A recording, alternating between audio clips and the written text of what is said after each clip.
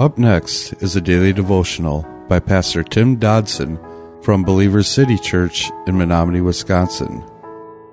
To subscribe to the podcast, visit BurningDogRadio.com and click on subscribe.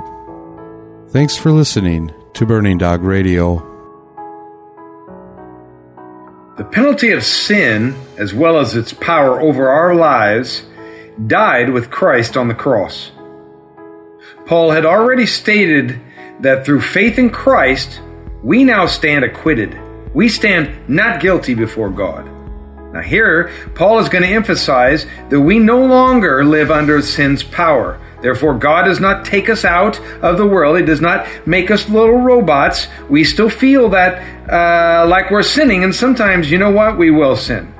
But the difference now is that before we were saved, we were slaves to that sinful nature. Now, we actually can choose. Verse 7 of our text, Romans 6, says, "For he who has died has been freed from sin." He who has died has been freed from sin. I have to believe this is truly one of the boldest and greatest verses in all of Scripture.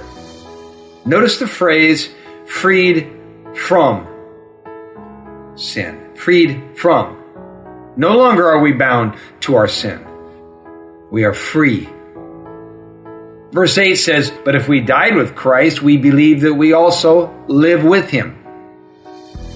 Therefore, being inexplicably wed together with Christ, grafted together in a spiritual union, the born-again individual now goes on and grows on with Christ.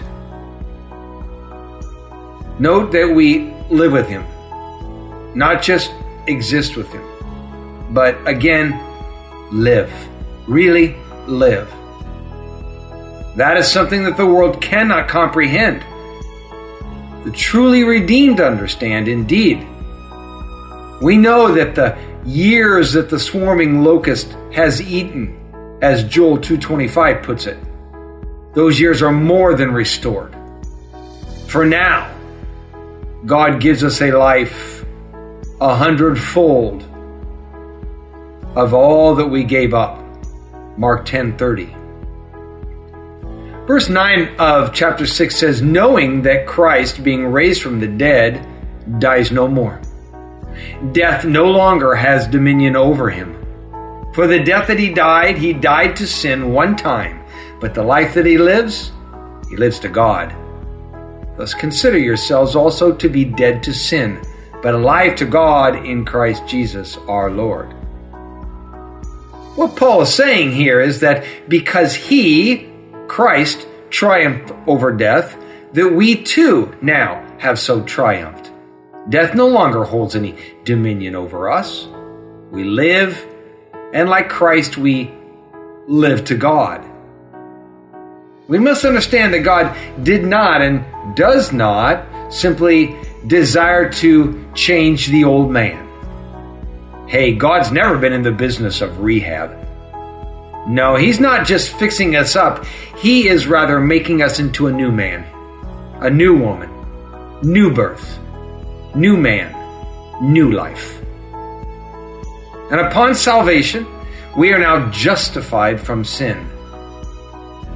And that's just a great big word that means that we are now positionally standing before God as if we had never sinned. But to be truly free from the power of sin, well, that's different.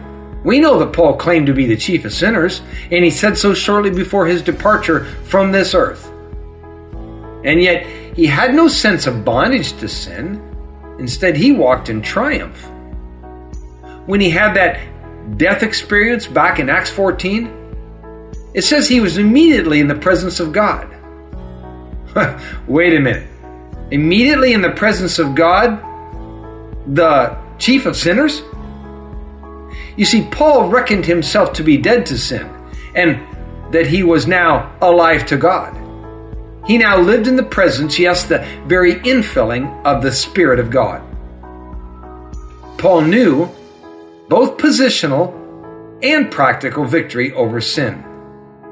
And you see, that's what it means when we say that we are alive to God.